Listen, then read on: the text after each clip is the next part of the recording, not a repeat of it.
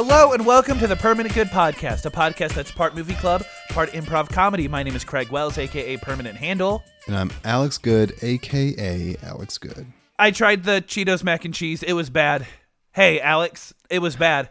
Dude, this isn't Fear Factor, okay? You don't need to try stuff to go to the next round. But I promised I was going to try it and report back. I did, and I have. It sent my body into a factory reset. I literally had like one spoonful and I was like, the powder. Here's the thing. Some people like factory resets. That's the whole idea of a cleanse. Hey, gang, if your nutritionist says that you need to go on a cleanse and then they slide you a box of Cheetos mac and cheese, find a new one. Probably one that doesn't operate out of the alley behind an Olive Garden. Right. The cheese powder that was included in this, was so orange it was almost pink. It was so one color, it was almost another color. Yes, and I want you to picture that in your mind. I want you to picture an orange that is somehow pink. And that's like, when I opened that, I'm like, oh, so this is what I'm in for. And it was like the worst part of Cheetos mixed with the worst part of mac and cheese. And so I just want to say, hey guys, I didn't mean for this to take up 2 weeks of your time. I didn't want this to be a continuous saga, but I needed closure, and I'm sure you did too. Do you want to do different? Do you want to maybe do a palate cleanse before we dive into the movie, or is this just kind of the energy we need to go into? I think for RV, this energy will do just fine. I think so too. You make an excellent point. In week 3 of movies that shaped me, we are watching the Robin Williams comedy RV. We're going to be talking about it in depth, so if you don't want to hear us talk about it, you can skip to this time code right here. Time code, 25 minutes, 35 seconds. All right, Alex. I think this one's going to be pretty easy for you in terms of why this movie is important to me. This is when you fell in love with Robin Williams. Yes, correct. And golly, the second one's going to be tricky. This is something that we've talked about. This wasn't so much a reason as why it formed me, but it was very important because of what my family did when we watched this movie. I mean, I'm sure this might have been the movie that you guys all liked watching. And it was probably oh, that's you. That's you, Craig. That's who you are. Andrew, oh, that's who you are. Yeah. And so on top of that, my family also did a lot of camping in the late 2000s, early 2010s. So when it was hey, here's this Robin Williams family comedy about them camping, and there were a lot of little details that we related to hardcore. We didn't have a full RV. We had a trailer, a nice sized trailer, but we hooked it onto the truck and we had to pull it with a separate vehicle. So there were little idiosyncrasies that didn't perfectly align, but the whole putting ramps on the wheels so it wouldn't roll off, we did that every time we went camping. We were very familiar with that concept. When they do the scene when they were getting rid of the waste, again, a scene that we could have written. We had the pull-out section of our trailer that had a little switch and was very, very slow. And there was more than one occasion where we were about to pull out of we were about to leave the campground and we're oh, we forgot to pull the slide in. And then it's, just 3 minutes of waiting for someone to pull the slide in. So this is one of those movies that a lot of the jokes were funny, not because they were funny, but because they were relatable, especially to a family. Yeah, that's fair. That's sweet, dude. Yeah. So this formed you as a kid. When did you start watching this movie? So it came out in 2006. Then probably rated PG. I don't think we saw it in theaters, so it was probably 2007 when it came out on DVD. So I was 8. And then was this something you guys watched all the time? Were you obsessed with this movie? Yeah, every time we went camping, we would watch this movie. So like we would probably watch it once a week every summer for like 4 or 5 years. Good grief, bro. Well, does it hold now, up, Greg? How do you feel? Does it? What a great question. To an extent, I think this one holds up to me less than Batman Forever did. There are definitely some parts that are held together by nostalgia and that's it. But there are parts of this movie that I didn't even like as a kid. Like that scene at the very beginning when Cassie's friend interrogates Will Arnett and then throws like a health drink at him. Mm-hmm. That made me so uncomfortable as a kid. And hey, guess what? Makes me uncomfortable now. Yikes. I was one of those scenes that I forgot it was about to happen until it started happening and it was too late for me to skip ahead. Like all these like cringe memories like all flooded in at once and like it almost happened in slow motion as I was watching the movie. Dude, yeah. There was a couple points like that. That wasn't one of them. It's when for me, it was the emptying the reservoir for the bathroom for me. Because you can see it coming a mile away. Yes. You know, like, hey, this is a comedy. They're messing with, human waste. Sewage. So it's the way the laws of comedy state that it can't go well. And that whole thing was just like hard for me. Yeah. And that scene is not very well paced because the joke of that scene is Robin Williams' character, Bob, doesn't know what he's doing. His son is watching him not know what he's doing. And he eventually draws a crowd. And not a little crowd, like a big 4th of July-esque barbecue of people trying to watch this man empty the sewage from his RV. And I remember watching that as a kid, and I feel this way now of like, this escalated so far past the point where like, it's not funny.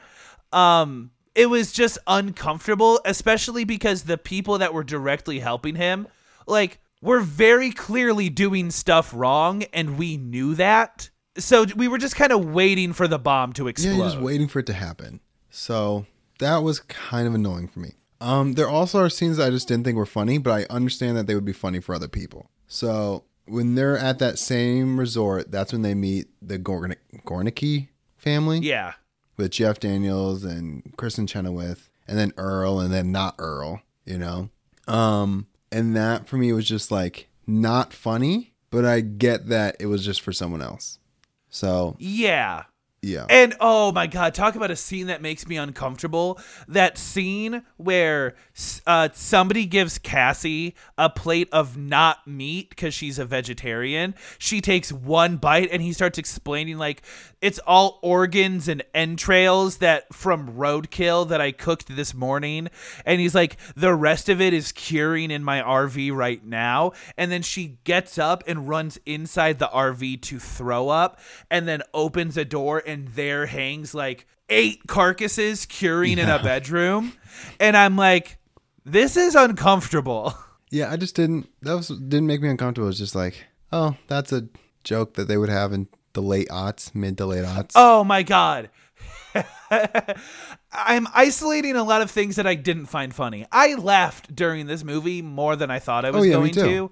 But since we're kind of on this roll, that scene, there's a scene where Josh Hutcherson, who is the son in this movie, he like walks up on these people that are playing basketball. And Josh Hutcherson's whole character is that he's young, he's small, and he wants to be tough. So he's always talking about how strong he is, how he's lifting weights, he listens to gangster rap, and he walks up on these people that like genuinely exude these characteristics.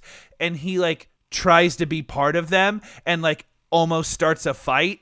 And so Robin Williams comes in to diffuse the situation, and he does so by doing the whitest hood talk I've ever seen in my life for, I feel it was 45 minutes. It went on for a long time.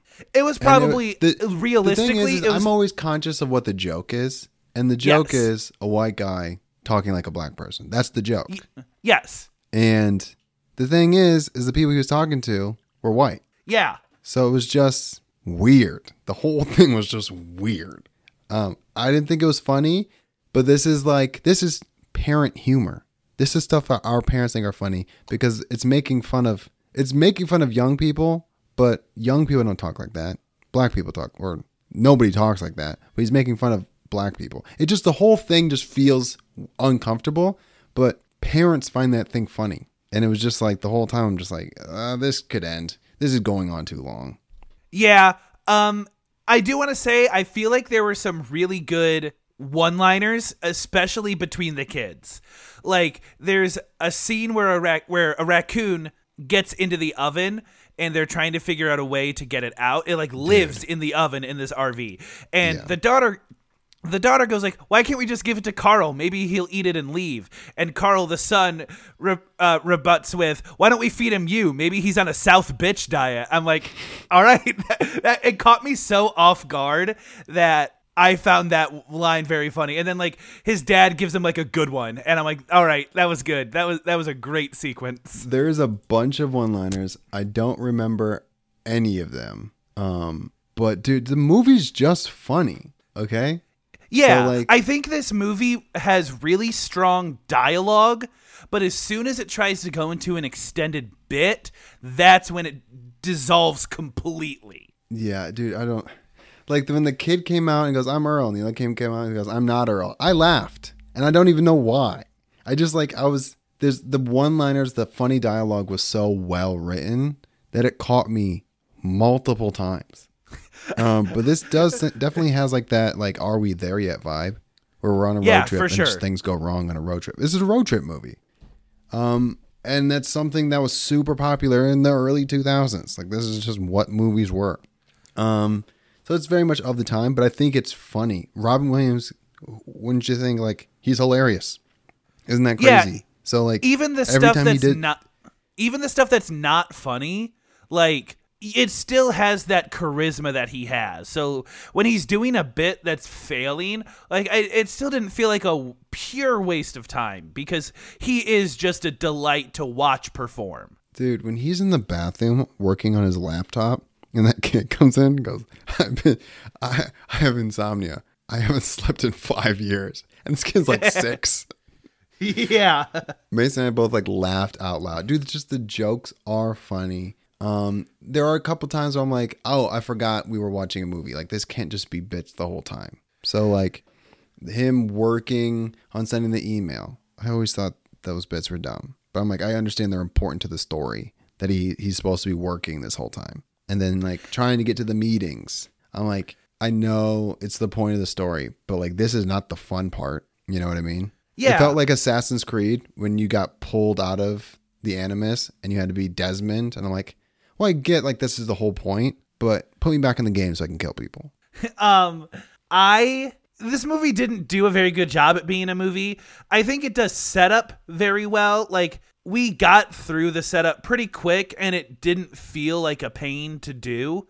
But all the execution in the third act was kind of wild. The family goes, this entire trip, the whole family is kind of riding Bob. The trip isn't fun. It's inconvenient.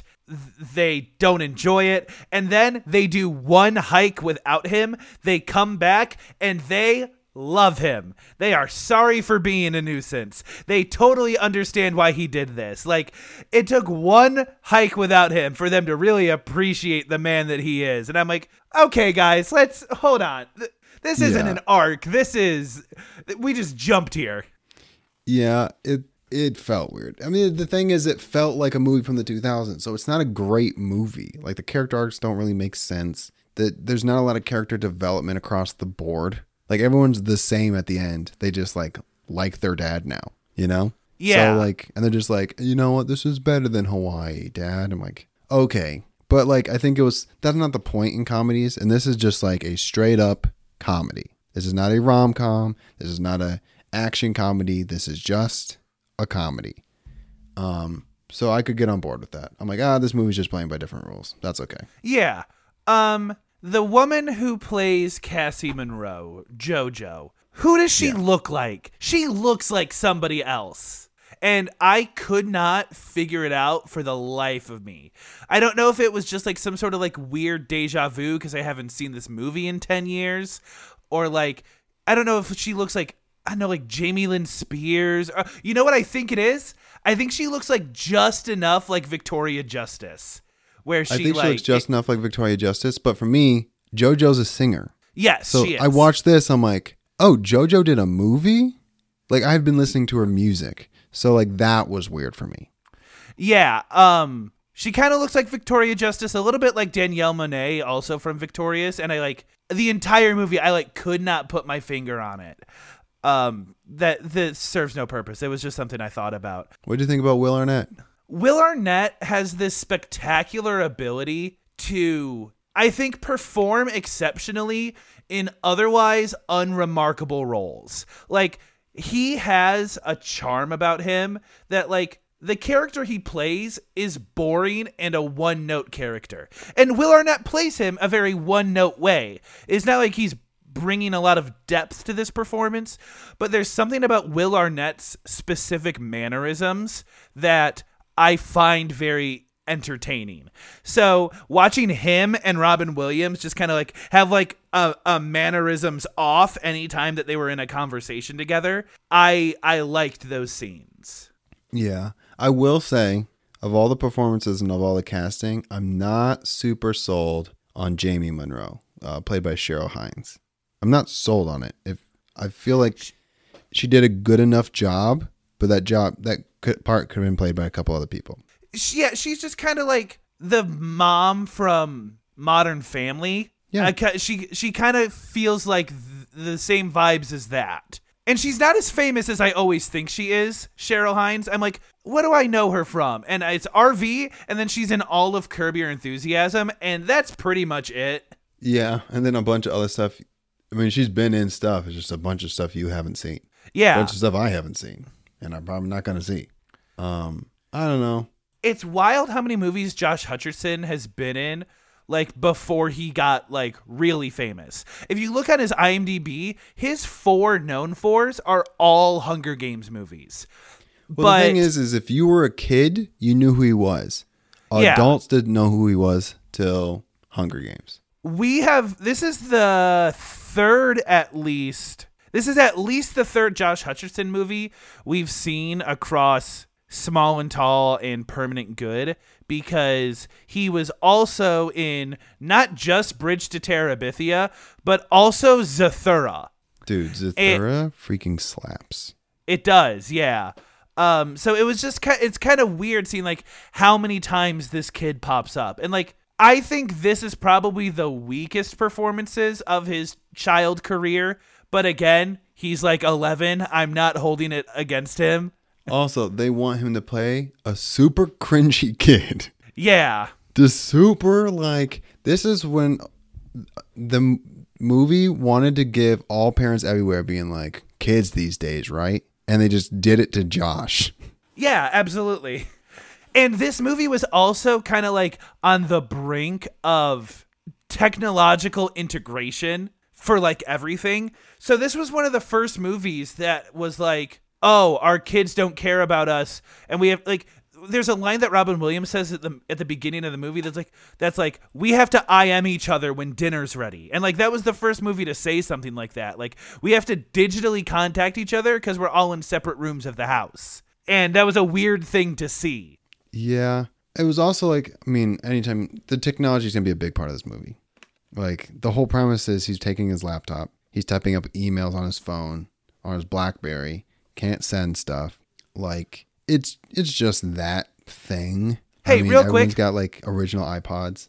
Real quick, did his laptop have like 3G on it or something? Because he was trying to send a presentation and he was holding his laptop up to try to give the laptop signal. And I'm like, what do you think's going on here? Like, was there Wi-Fi in the campground and we just didn't see that plug-in setup? hotspots they used to have. Oh yeah. With a little, you have to take it and you have to throw up the antenna. Yeah. Out of like the USB or Ethernet port. I bet he had one of those. This movie does not shy away from putting its characters into physically uncomfortable situations. And what I mean by that is like there's a scene where they're all in the rain for an entire night and they slide down like dirt hills and they have to dry up in a bar, but they're still covered in dirt. And then there's a scene where Robin Williams has to like bike through the wilderness and is super sweaty and again falls down a dirt hill. And like it has lots of scenes where the environment is thrown against our characters, and that made me uncomfortable as a kid. And even now, like if that happened to me, I would probably just cry and give up. I'd be like, this sucks, I'm never doing this again. But the joke is somewhere the Hollywood elites or people who are in the city are just like, that's camping. When anyone who's ever been camping goes, oh, that never happens. When it's raining outside, you don't go outside. You just hang out in the camper the whole time. Or you hang out in the tent. Like, you just don't do that. No one goes hiking and getting sweaty and falling around. That just never happens. But that's the joke, you know? Like, and like when people go on road trips, like every road trip movie, like someone runs out of gas. I'm like, that never happens. But that's road trips. I'm like, or like stuff gets like thrown out the window, or like stuff like soda cans explode in the back seat. I'm like, that's not normal, but this is a movie, so I guess we're doing it. I don't know, man. Like the RV rolls into the lake. Yeah. And then they pull it out of the lake and continue to drive it. And that scene... That's also not how automotives work. You can't do that. And so you see the inside of this RV, and it's been underwater for 2 days, they tell us. And, you know, it's covered in mold. Everything is water damage. And, like, I feel like I would have had, like, an allergic reaction, and I'm not even allergic to that stuff. And just seeing the kind of like dirt and grime in it, like this was a very dirty movie. Yeah. And in a literal dirt way. Yeah. The last thing that I want to say is it's weird seeing Kristen Chenoweth in this movie because she's one of those celebrities that like I didn't know who she was when I watched this movie. And then I go back and I'm like, oh, this is the original Glinda on Broadway. She's like probably top 5. She doesn't sing very much. She does sing in this movie, but I'm like, dude, this chick's got pipes, okay? Yeah. Why is she doing this? She is probably top 5 most famous Broadway actors of all time. Yeah. And then this movie comes out 2 years after her peak Broadway career, and it's RV. Like, I want to know what kind of magic this studio had to do to get something like this. And like Jeff Daniels is one of those people that's like, he's probably easy to get for a movie like this. Well, he also wanted, if you look at the trivia, like half of it is about him. He wanted to be in this movie because he's a big RV guy. The RV he uses in this movie is his RV. So like, I just find that so interesting that these characters, you know, these very famous actors, like it's weird looking at it now from an adult perspective. I think overall this movie is funny, but I understand that a lot of it is holding on nostalgia for me. And if I'm being quite honest, like I don't know where that line is for this specific movie. It's not good. Like it's one of those movies that like I don't know if I could recommend to people. I don't know who I could recommend it to. Batman Forever, very nostalgic for me. I know who I could and could not recommend that movie to. I know that if I recommend it to someone, I gotta say, here's the caveat. Here's what to expect. With RV, I don't even know what I would say. Like, like I would have to watch that movie with them and be like, this is the part my dad really liked. Like, I would have to spend the whole movie justifying why we're watching it. Right. I liked this movie, but I think it's just you either find it funny or you don't find it funny. And I found it funny. And this is like this is the second time I've watched it, but the first time I watched it, I feel like I cumulatively watched it one time. But it was like always on TV. So you just turn it on and be like, oh, I saw like the sewage scene once. I saw the very beginning where she throws the drink on Will Arnett. I saw that scene once. But like I've never watched the whole movie straight through. So I'm like, it's a good movie. It's not a great movie, but I think it's worth watching because it's a good Robin Williams movie. That's exactly what I was going to say. Like, if you're doing like a Robin Williams marathon, I wouldn't be afraid to cut this movie, but it wouldn't be the first one I would cut. Yeah. I don't think it's not a bad movie either. I think I just found it, I don't know if it's a good movie, but I found it enjoyable. I don't know if there's a difference. Yeah. Yeah, there is a difference. There's definitely a difference. It's not a good movie, but I enjoyed it. But it's not a bad movie either. So like, to each their own. Do you have a score for it, Craig? I'm sitting at a 6.25. Oh, I'm giving it a 6.5. So Yeah. we're on the same page. Definitely, for sure. Our improv segment this week is one of my personal favorites.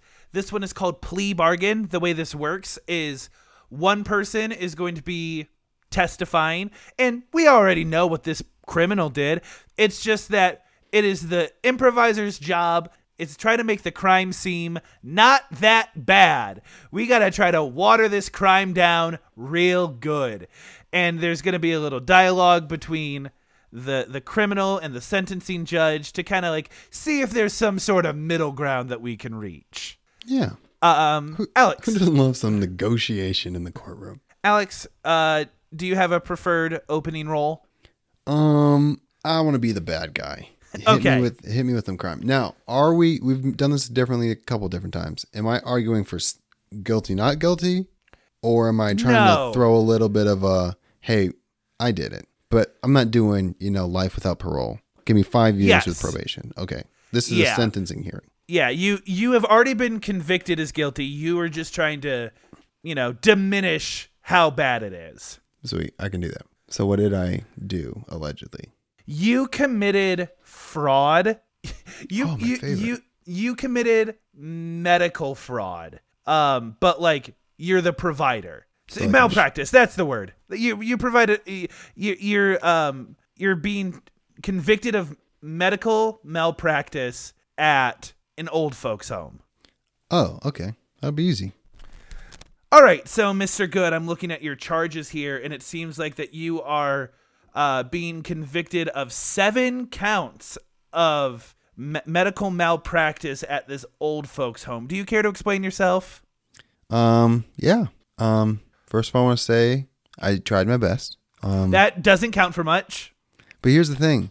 If anything, I should be in trouble for ignorance. But that's not on me. They shouldn't have hired me. The whole time I was trying my best, okay? So I didn't realize I was making mistakes till like 2 years down the road when they hired the new guy, and he just ratted me out for everything. I didn't know what I was doing, but I'm like trying, okay? So like, what mistakes were you making? So I didn't know, cc's, milliliters, different things. So yeah, as far as IVs go, not that big of a deal. As far as anesthetics go, or anesthesia, pretty big deal. And I just got them confused every once in a while. But hear me out, like they didn't hire anybody else to help me. It was just me. So and you scrape your knee, it's me. Yeah. Just out of curiosity, did you put this medical knowledge on your resume and claim that you had it when you did the interview? I think I got my degree, right? I'd been looking for a job for like 6 years. Okay. I've had to renew my license twice. And they said they'll pay for me to renew it a third time if I just came on. They said they needed someone. Your license in what? Oh, practicing medicine. Okay. So I didn't have it. It expired, and they said, "Hey, we'll bring you on. We'll renew it for you." I'm like, "Sweet." Okay, so but you did prove that you had this knowledge on 3 separate occasions. Yeah, but dude, let me tell you, if you don't use it, here's the thing: I'm a really good test taker, very good test taker. But I graduated med school in 2008, and nobody hired me, so I've had to renew it twice on my own. That's expensive, right? And I just couldn't afford to do it again. So I waited like a year or 2, and they said they would bring me on, renew it, and they'd be my first line on my resume. And this old folks home hiring you without any experience, offering this grand reward, that didn't seem shady to you at all? When you say grand reward, I'm getting paid like $30 an hour, which I know sounds like a lot, but I'm a doctor. I got a PhD. So like this is not great. I'm kind of like almost like an intern. So I'm looking at the reports here, and it seems like there was some sort of pattern to your cases here. Would you like to go into this a little bit? Well, I didn't realize that like old people died more in the winter. So Okay. Did you know that was a thing? I didn't know that was a thing. So the yeah, pattern they're well, talking about is like, how come so many people died more in the winter? I don't know how to prevent it. There's cycles, you know? They typically don't die if you take good care of them. Again, here's the thing. I thought I was. So, I mean, what am I supposed to do? I'm doing my best. And the thing is like, I didn't know I was making it worse. Old people die more in the winter. So like, if that number went from 1 person to 3 people, I just thought, man, this winter's really bad. You know, I didn't know it was my fault. And I would just like to circle back. You didn't think that maybe after the first or second time that you did any sort of intrinsic search and think maybe I might be the problem? You had to let 7 people go before you had any thought like that? Have you heard of the phrase, fake it till you make it? You told me that you have a legitimate medical degree on 3 occasions. Okay? I do. But I think a lot of what people don't realize is a lot about being a doctor is confidence. And that's not true. Have you not heard that? I thought I heard that. People are saying that. Hey, people you can't confidence your way through a surgery. Confidence is key. And so I'm just like, well, obviously I got to be at this job for a couple more years, keep building that confidence, and then I'll go work at, a major hospital. So you just caught me during these bad years. I'm still building confidence. I'm still learning the ropes. This is pretty hard to do when I've never practiced medicine before. So in your opinion, how many patients should we have let you kill before you realized that you had the confidence that you needed to work in a bigger hospital where you could potentially kill more people? Hear me out. We don't know that I killed them. This is an old folks home, which means we do, all of these people were senior citizens. Okay, but we have the reports of the medical things that you did to them, and we've had better doctors than you look at them and be like, oh yeah, this medicine probably killed them. This treatment probably killed them. They were already sick, right? That's why I was treating them, because they came to see me for a reason. They could have been injured, they could have been sick, right? And they're old, which means they were going to die if I didn't do anything. 3 of them had the common cold. Say you got in a car accident, Your Honor.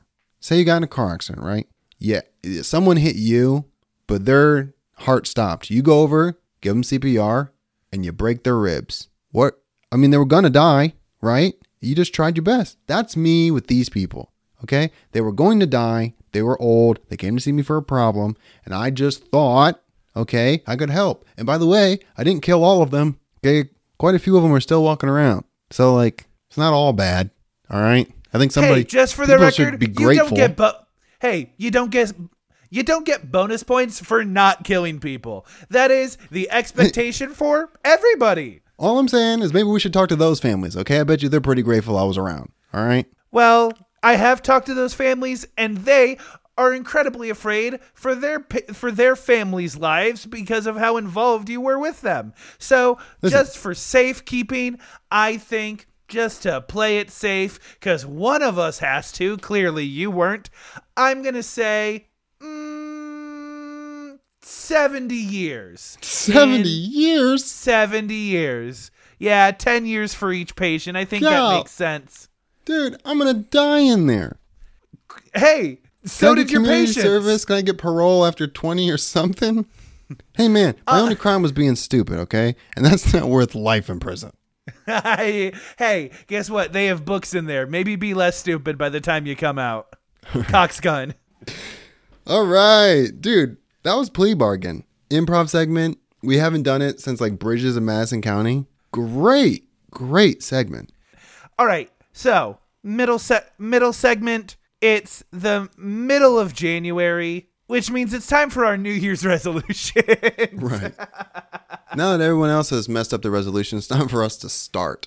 Craig, I thought we'd do a little review of all of our resolutions we've done so far. We're going to keep it quick. I never like when we do this because he always talks about stuff that would have been so nice if it actually did happen. And then I'm faced with the reality that I'm incapable of following through on the things that I actually care about. And I kind of have like a little crisis, both now when we record and later when I edit this. So bunker in, folks. Well, in 2020, we started this thing. And then you came up with some resolutions for 2021. Well, in 2021, here's what you failed and here's what you achieved. You said getting less attached to money, spend less on subscriptions. You achieved that. You said do more characters on the podcast. You did not achieve that. You said find an anime movie that you like, and you failed that. Actually spend money on podcasts and advertising. We did that. And stream through an entire game. You did that. I am not going to go through mine. Now, 2021. That seems unfair on a multitude of levels. I think Alex doesn't want to go through his because he didn't do any of them. Okay. Well, the first one, so this is in 2020, we made resolutions for 2021. My first one was being nicer to the audience, which I did. Listen, I've just decided to take it out on Craig. If only decimally so. Listen, go back to our original couple episodes. You guys were getting roasted, bro. It was bad. But we achieved that one. Put out at least one video podcast. We did not do. Get active producing TikToks. We did not do that. Have 3 guest features. I mean, I did. Yeah, well, have 3 guest features. We did that for our October episode, back when. Only watch one anime movie for the podcast. We did that. Don't use my child for promo material. I did that. Think about merch and take merch seriously. Did not do that. Rate 5 movies within range of each other, like low, middle, high. We did that. And then changed alias from Stepdad or Double Down. And I did that. So, the first time we did resolutions, not too bad. Now, here's was last year's. From 2021, we made some resolutions for 2022. And we did them kind of together. We didn't really do one-on-one. So, as a group, we decided, have a fan on the podcast. Yeah, we didn't do that. Although, I think that would be really cool. We can kind of brainstorm off of last year's and just bring them back for these new ones. I think we should have a fan on the podcast. Okay. I think that would be dope. So we failed it last year, but we can try again this year. Watch 3 or more movies together. Yeah, well, we didn't really do that either. No, we did not. And we said we would do like a live commentary or something. Yeah. I'm just going to say, instead of watching 3 movies together, just watch a movie together and do live commentary. Yeah. And I actually did think a lot about the live commentary episode. I thought about doing it for Christmas, but things kind of got swept away with like life and work and stuff. I think in general, that'd be a pretty easy episode to put together. It's just finding the right movie and the right time to do it. Because if we do a live commentary episode, that's the whole episode. The next one we had was Be Funnier. I personally wanted to write 15 new improvs and 10 more middles. I did the middles. Didn't quite hit the mark on improvs. I think I did 9 new improvs, and then you did like a couple more new improvs. We hit the mark on middles. Not together combined, we did enough improvs, but I didn't personally hit that. So, bummer. I don't feel the need to write a bunch of new material though. The one hits I feel like are enough, so I don't really feel the need to write a bunch of new stuff. If we could just like iron out our best improvs and our best middles and keep doing those over and over again, and then if we have a good idea, we can insert it, but I don't feel the need to create a bunch of new stuff. I think we have a good repertoire, and we can just pick from those. How do you feel about that? Yeah, for sure. Dope. Find a 2 out of 10 or 1 out of 10 movie. Now, we didn't find a bad movie that we handpicked from a movie. However, we both had a movie that we rated under a 3. Yeah. I had 2 of them, and you had 1. So I rated Streetcar Named Desire, which is part of our Decades Month, 2.5, and I rated Conan the Barbarian at 2.25. That was for our franchise month. You gave Avatar: The Last Airbender a 3. And Bridges of Madison County. Madison County got a 2.5. Yeah. So that was your bomb. So I'm going to count that as a win. We didn't find a bad movie. We just watched enough movies that we hated. Yeah. So I'm going to count that. I do think we should purposely find a straight up trash movie that the world agrees is bad and then watch that. I mean, we kind of did that with Avatar because the reason we watched that was because it was franchises that never took off because they were bad. Right. So kind of. But yeah, I think we could go out in the world and find like quintessential bad movie. I'm going to count it as a win, but I think we should revise it and bring it into the next year. Okay. One we didn't even get freaking close to is watch a 4-hour movie. The longest movie I think we watched was Boyhood, which is 2 hours and 45 minutes. Gone with the Wind is 4 hours, and we watched that. Yeah, but that was not this year. Yeah, but that was 2021. 2 years ago. Yeah, I think that's a tall ask because, I mean, there are not many 4-hour long movies. Like it'd be like Hamlet. I mean, like there's gonna be a handful, and they're not gonna be great. I'm scrolling through some right now, and I haven't even heard of some of these. Like these movies came out in like the 60s, the 90s, the 80s. Nothing new. Unless we just want to call Kill Bill Volume. No, that's cheating. It'd have to be freaking Lord of the Rings. We're I'm already good. doing Lord of the Rings in. Yeah, I'm cool with that. March, we can nix so. that. We didn't hit it, and we're not gonna hit it. It just doesn't make sense. I mean, like we could, maybe do something that's like go out of our way to watch more than one 3-hour long movie. Like don't shy away from a movie because it's 3 hours. I think that's a tall order. Yeah. So then that I think this movie length should just be irrelevant. Yeah, I'm cool with that. Okay. Another one we had was challenge the format, add a segment, or mess with the segments. We did that. We did that. So we formalized moonlighting. We formalized moonlighting. We also formalized casual episodes. Right. And we formalized freeballing. Because freeballing was it was a thing, but it wasn't called freeballing, and we didn't do it like every week. So I'm going to count that as a win. Kind of got off on a technicality, but I'm going to call that as a win. Another one was put out a 2 or 3 hour podcast. Did we put out anything that long? Let me see. Keep going. I will circle back. Okay, we have 4 more. Put out a video podcast. We failed that. Rate 10 movies more than 2.5 apart. So we were looking for a disparity. So in terms of our episode length, the failed franchises episode was 1:45, and it seems like that's the closest we got. We have. All right. Do we want to put out a 2 or 3 hour podcast? We're going to. Do you think it's something we need to shoot for? No, when we hit Transformers, we're going to be watching 3 Transformers movies an episode. Dude, that's straight up. That's insider scoop right there. If you're listening to the 3rd episode of the year, you just got a little sneak peek into our franchise month. Yeah. So, yeah, when that happens, like our Fast and Furious episodes were 2 hours. Our final Fast and Furious episode was almost 3 hours. But our Terminators didn't hit those. Because we were only watching 2, and we didn't care about those movies as much.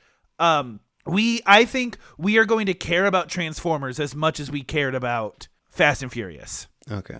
Interesting. All right. So we got 2 more left. Go harder on the stepdad material. You pulled back. Wow. Well, you I pulled actually back this year. I don't know. In 2022, I think I was just steady. I honestly forgot where it came from. So I definitely, compared to 2021, I definitely pulled back. And then this year, I'm like reneging entirely. So I failed that. Although I kind of wish I went even harder. It's an interesting bit to go on.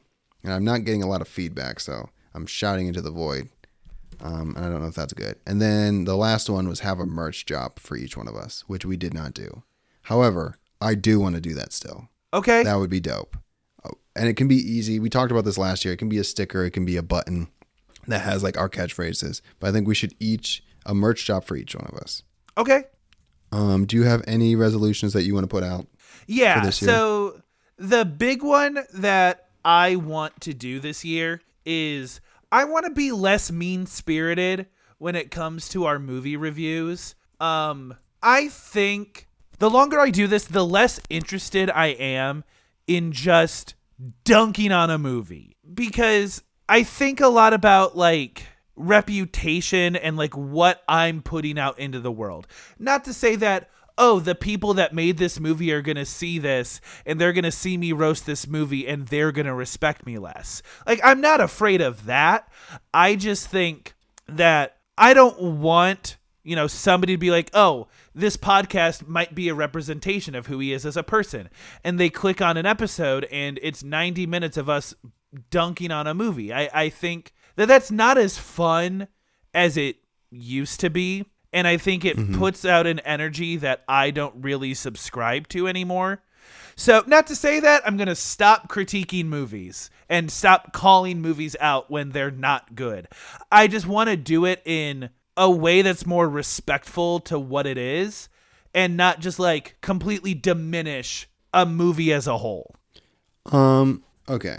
So that could be yours. My resolution is to figure out whether or not I'm going to steer into this character even harder or dial it back. I think I've gotten lazy and started dialing it back. I don't know if that's the right thing to do.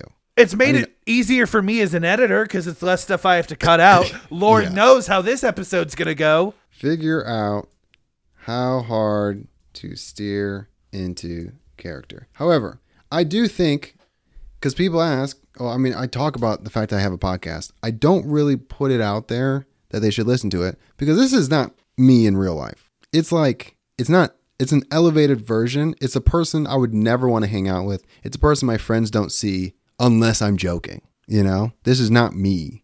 Okay. So it's very hard for me to recommend people listen to this because they think they're getting me.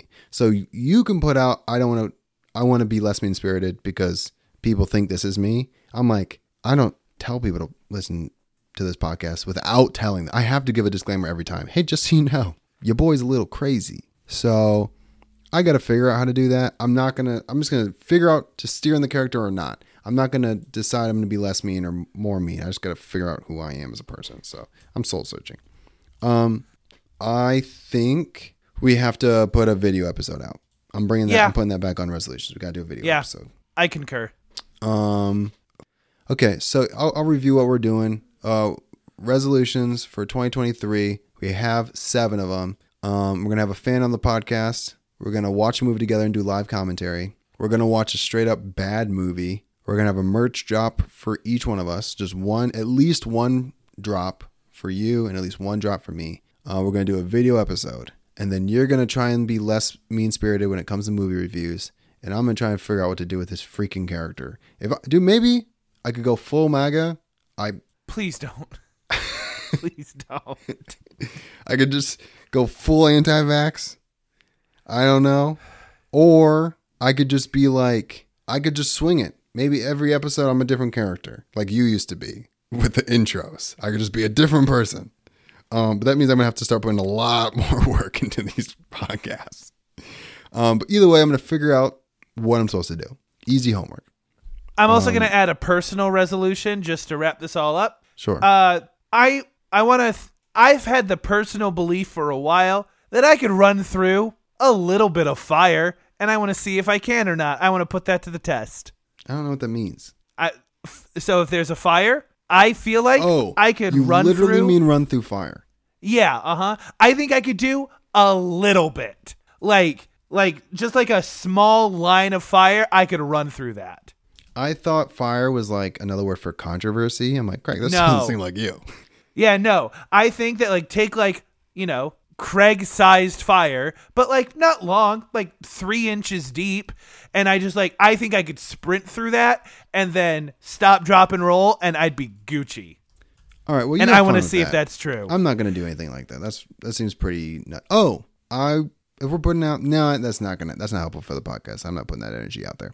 That concludes our middle segment for resolutions. We'll touch back on it either last day of December or sometime in January next year. And if you're sticking around that long, that means you're a true fan, and maybe we'll have you on the podcast. Craig, what you got for one hit wonder?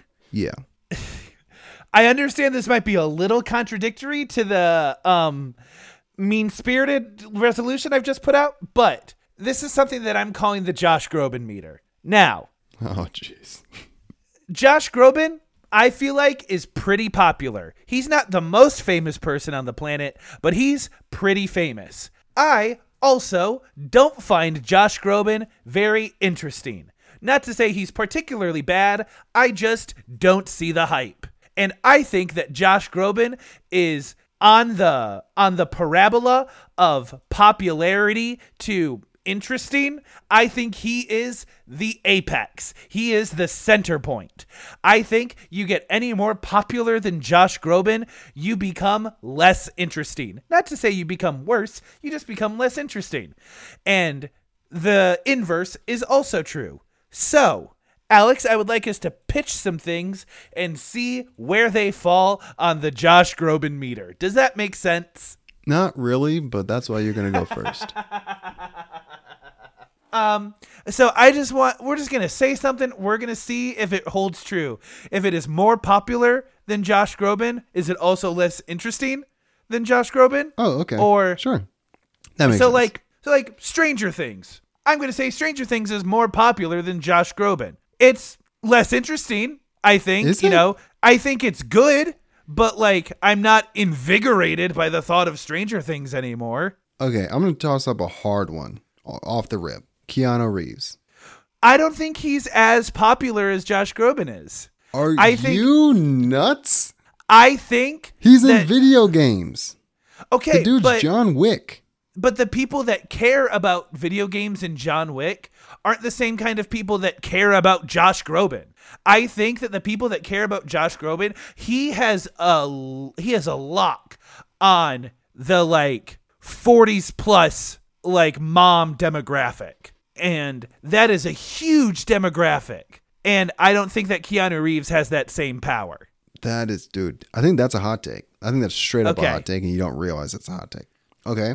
How do you feel about trick-or-treating? Ooh, interesting. Is that interesting?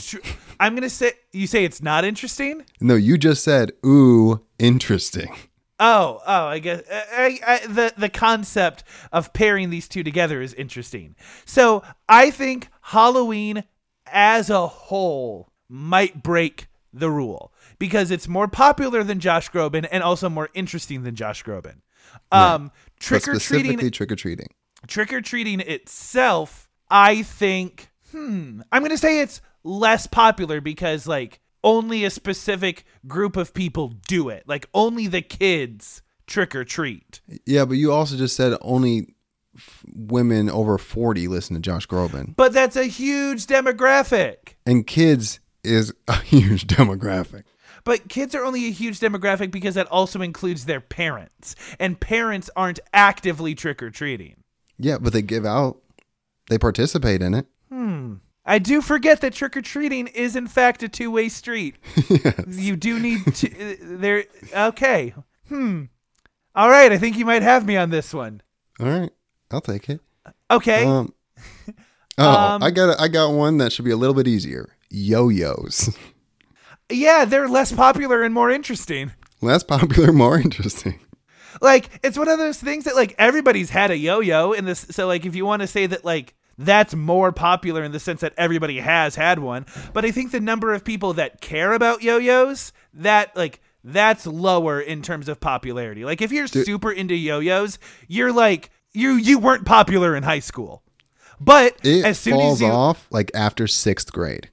But if you were in high school, if you were the dude that yo-yoed in high school, as soon as you whipped it out and started like doing tricks, everybody was paying attention. Okay, that's fair. So I'm going to say less popular, more interesting. What about calligraphy? Less popular, more interesting, for sure. Me too. I think same thing. I think less popular, more interesting. Now, I brought this up to somebody else before, and you actually did not take a route that I thought that you were going to take when I gave an example, because I said, once I bring up the scale, Alex is going to say, Dwayne Johnson, more popular, less interesting. Kevin Hart, more popular, less interesting. Those were the two that I expected you to bring up, and you haven't circled around to them yet. I felt like doing people's boring. Okay. I think we talk about actors a lot, and I think a lot of our audience doesn't watch as much stuff as us, so I'd have to pick super popular people. Crochet.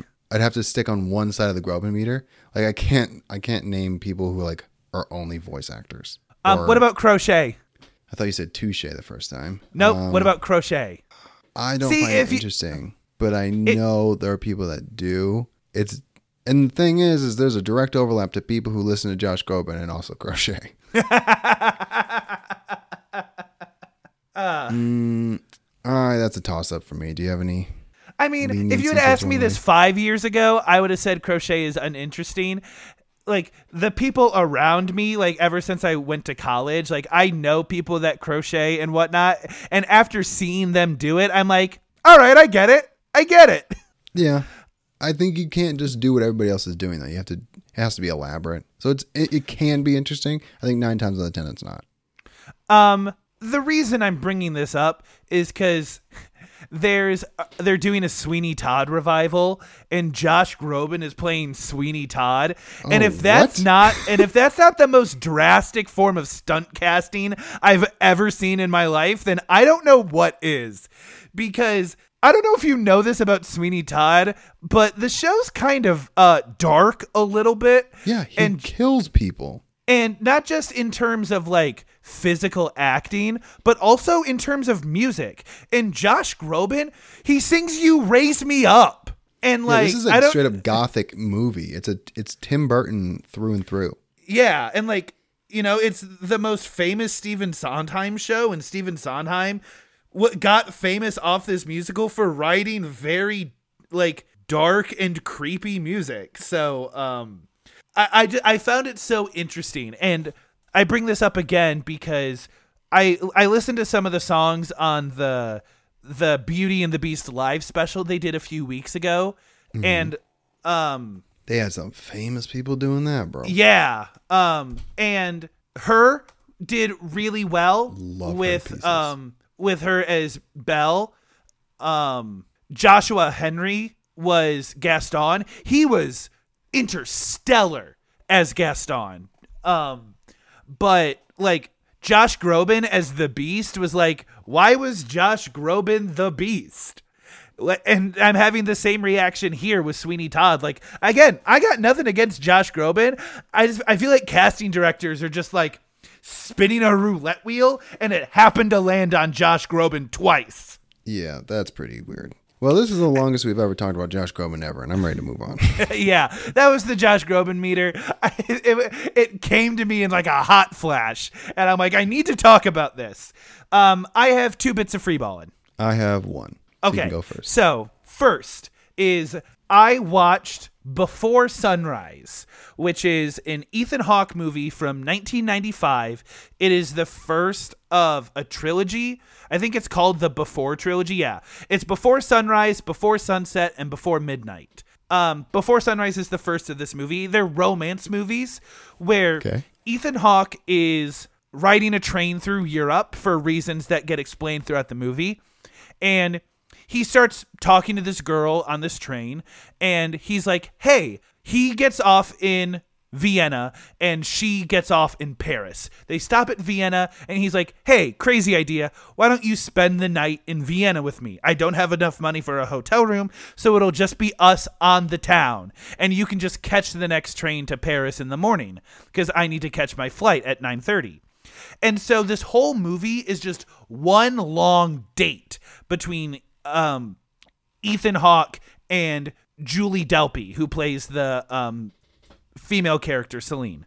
And this movie, nothing happens in it, but that's not a bad thing. This movie is an hour and 45 minutes of just people talking. Like, in high school, I think everybody in high school and college goes through this phase where like every person they meet, they want to have a heart to heart with this person. And like this movie is the embodiment of like staying up until 3 a.m., bearing your soul with this person that you just met, and like learning all the intricacies about this person, and like even going so far as like this, I think this happens to everybody. Like you fall in love with this person, even if it's just for one night. And that's what this movie is. And I think as a movie, it's kind of boring because it's just people talking. But as vibes, like immaculate vibes. This movie came out in 1995, and if you are a fan of 90s romance, just in general, that's what this movie is. It is an encapsulated representation of 90s romance. Ethan Hawke plays this character that's very like, my whole life people told me what to do, and I spent my whole life just doing the opposite. So like he's not like JD and Heathers, but he's got a fair amount of angst, you know. He's very like me against the world. He's smart and he's intelligent and he knows it. And Julie Delpy is also intelligent. You know, she's kind of more interested in like the relationship that she has with her womanhood and how that has impacted the rest of her life. And hearing these two people converse about matters related to that, it was interesting. I liked the conversations they were having. It just like this would have been a podcast if it was made today. So as a movie, it's a little hard to watch, and that's where this gets its biggest, takedown in its score. But it's a really cool movie. It's like a 7 for me. It's rated 8 out of 10 on IMDb. Has a perfect rating on Rotten Tomatoes. If you want like a pure romance movie, like this is a good one. It's called Before Sunrise. Interesting. Well, I'm adding another watched it with my daughter movie. Okay. Finding Nemo, bro. All right. This movie is better than I remember it being. Oh, wow. It's so good, dude. And I remember watching Finding Dory and being like, oh, this movie sucks. It's nothing compared to Finding Nemo. Finding Nemo is incredible. And it's all about a dad looking for his kid after his wife was murdered by a barracuda. And I'm thinking like, this is so relatable, bro. This is everything I've ever imagined. This is like, what happens if Macy dies, right? And I get separated from Willow. What would happen? And this movie's incredible. This movie's amazing. Yeah. And it is a road trip movie. Although he's, trying to find his kid the whole time, but like, it's just antics the whole way through. And then and I like how you get to cut back and forth between Nemo and what's going on with him and his dad. And they split that perfectly where you never get bored with one side. And like something has always happened between the jellyfish and the sharks and the turtles. And then like the whole seagulls, the mine, that was everywhere when this movie came out. Yeah. And then you find out Willem Dafoe is the voice of Gil, who's like one of the fish in the tank. He's not a hot fish, but he's like scary. And he's in there with Nemo. I'm like, this movie's awesome. Dude, this movie's amazing. Is Crush funny? I mean, I didn't realize it now, but it's stoner comedy. But like, it is. But back then, in my head, it was like skateboarders. Yes. Because I didn't know. I'm like, oh, he just talks like a skateboarder or a surfer. Like that vibe. But now I'm like, it's a stoner thing. But that doesn't bother me. I'm looking at these images on IMDb from this movie, and the sharks still look pretty scary. Bruce is terrifying, dude. Bruce is, when he smells blood and his eye turns black, he looks like a shark again. And that was scary. The movie's it's in the 8s. It's in there. I would say 8.5. This movie freaking slaps, bro. And the ending is dope. They wrap it up really well. It's just awesome. And this was like Dory gets annoying, but like how she's supposed to be. Like you're there with Marlin, like, okay, I'm over it. How did your daughter react to this movie? Loved it. This is her movie now. Like this is what she wants to watch all the time. However, the whale is the scariest part for her. Oh, sure. Because it doesn't talk. It just starts from far away and gradually gets closer and closer and closer and closer. And then it eats you. It doesn't talk. There's nothing you can do to get away. And it just like, you see those like its mouth. It's not teeth. It's like almost like filters for the krill. Yeah. And you see that and you're like, I get why this would be scary to a kid. So she's just not a fan of whales. But she had no problem with Bruce losing his mind and then getting blown up in a minefield. But yeah, dude, the movie freaking slaps. Finding Nemo is awesome. Yeah. I have been playing Fire Emblem 3 Houses. I've been thinking of a really good way to explain this game. Did you ever play XCOM or anything like that? No. Okay. So it's a tactical RPG. I explain it to people like it's anime chess, where anime chess.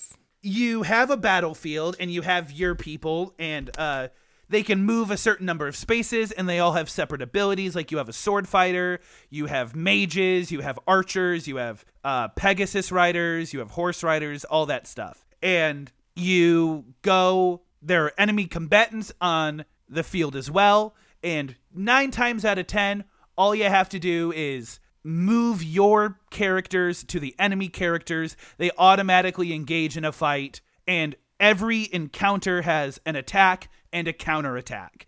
And so you have to strategize, like, not only can my character survive this attack and counterattack, but will they be able to survive the next one when it's the enemy's turn? And that's kind of the big thing, is making sure that your characters are well supported, because they get bonuses if they're next to characters that they like and have good support bonds with, and making sure that like all your attack types are well rounded. And so if I know that my character won't kill an enemy with one strike, then I'll have my archer follow up behind them and then do a shot over them, because they can attack from 2 spaces away. I'm getting real granular with how the mechanics work in this game. But I like it a lot because it's a simple strategy game. Once you understand like the strategy loop of like, I need to make sure that I'm not surrounded, my strongest characters are up front, and my support characters have people surrounding them to defend them. It's as strategic as you want it to be. You can get even more granular than how I've been describing it, and I just like it a lot. And then there's like the relationship building element of like, you can give your team members gifts and you can help them focus on their studies so they can get better skills. And all of those things affect how well things go in battle. And so Fire Emblem has been a franchise that I care about a lot. They are hefty games. The current save that I'm on chapter 7 of 18, and I've been playing for like 15 hours. Jeez, dude. So they're chunky. And a new one comes out at the end of January. So I got to wrap this bad boy up fast. Yeah, that's nuts. I think that you would like an XCOM type game, these like turn-based strategy games. I think you would like them if you gave them a chance. Probably not Fire Emblem. XCOM is like XCOM is more military shooter. Like it has a more military vibe to it. And I think you would like that more. But it's been a long time since a game has like really hooked its latches into me like Fire Emblem has. I've been having a lot of fun with it. That's dope, man. Next week, we are wrapping up movies that shaped me. We are watching probably the most nostalgic movie on this list for both of us. We are watching the animated classic Robots. Dude, we're bringing Robin Williams back. We got Amanda Bynes. We got Ewan McGregor. I am so excited to rewatch this movie. Dude, it's going to be sweet. I think I only watched this like twice growing up, and I knew by how much my parents were laughing, so much of it was going over my head. But I'm down to watch it. I'm excited. Yeah, me too. But that's next week. My name is Craig Wells, aka Permanent Handle. And I'm Alex Good, aka Alex Good. Have fun, be safe, and make good choices. Hey man, you have to make a decision here. I'll figure it out later. They don't I have all year. I have all year to make up my mind and figure out what I'm going to do. Hey, your stepdad loves you. And if you need to clip that and just kind of like put it as a text tone because you don't hear it enough, you have my permission to do that. All right. Bye. Deuces.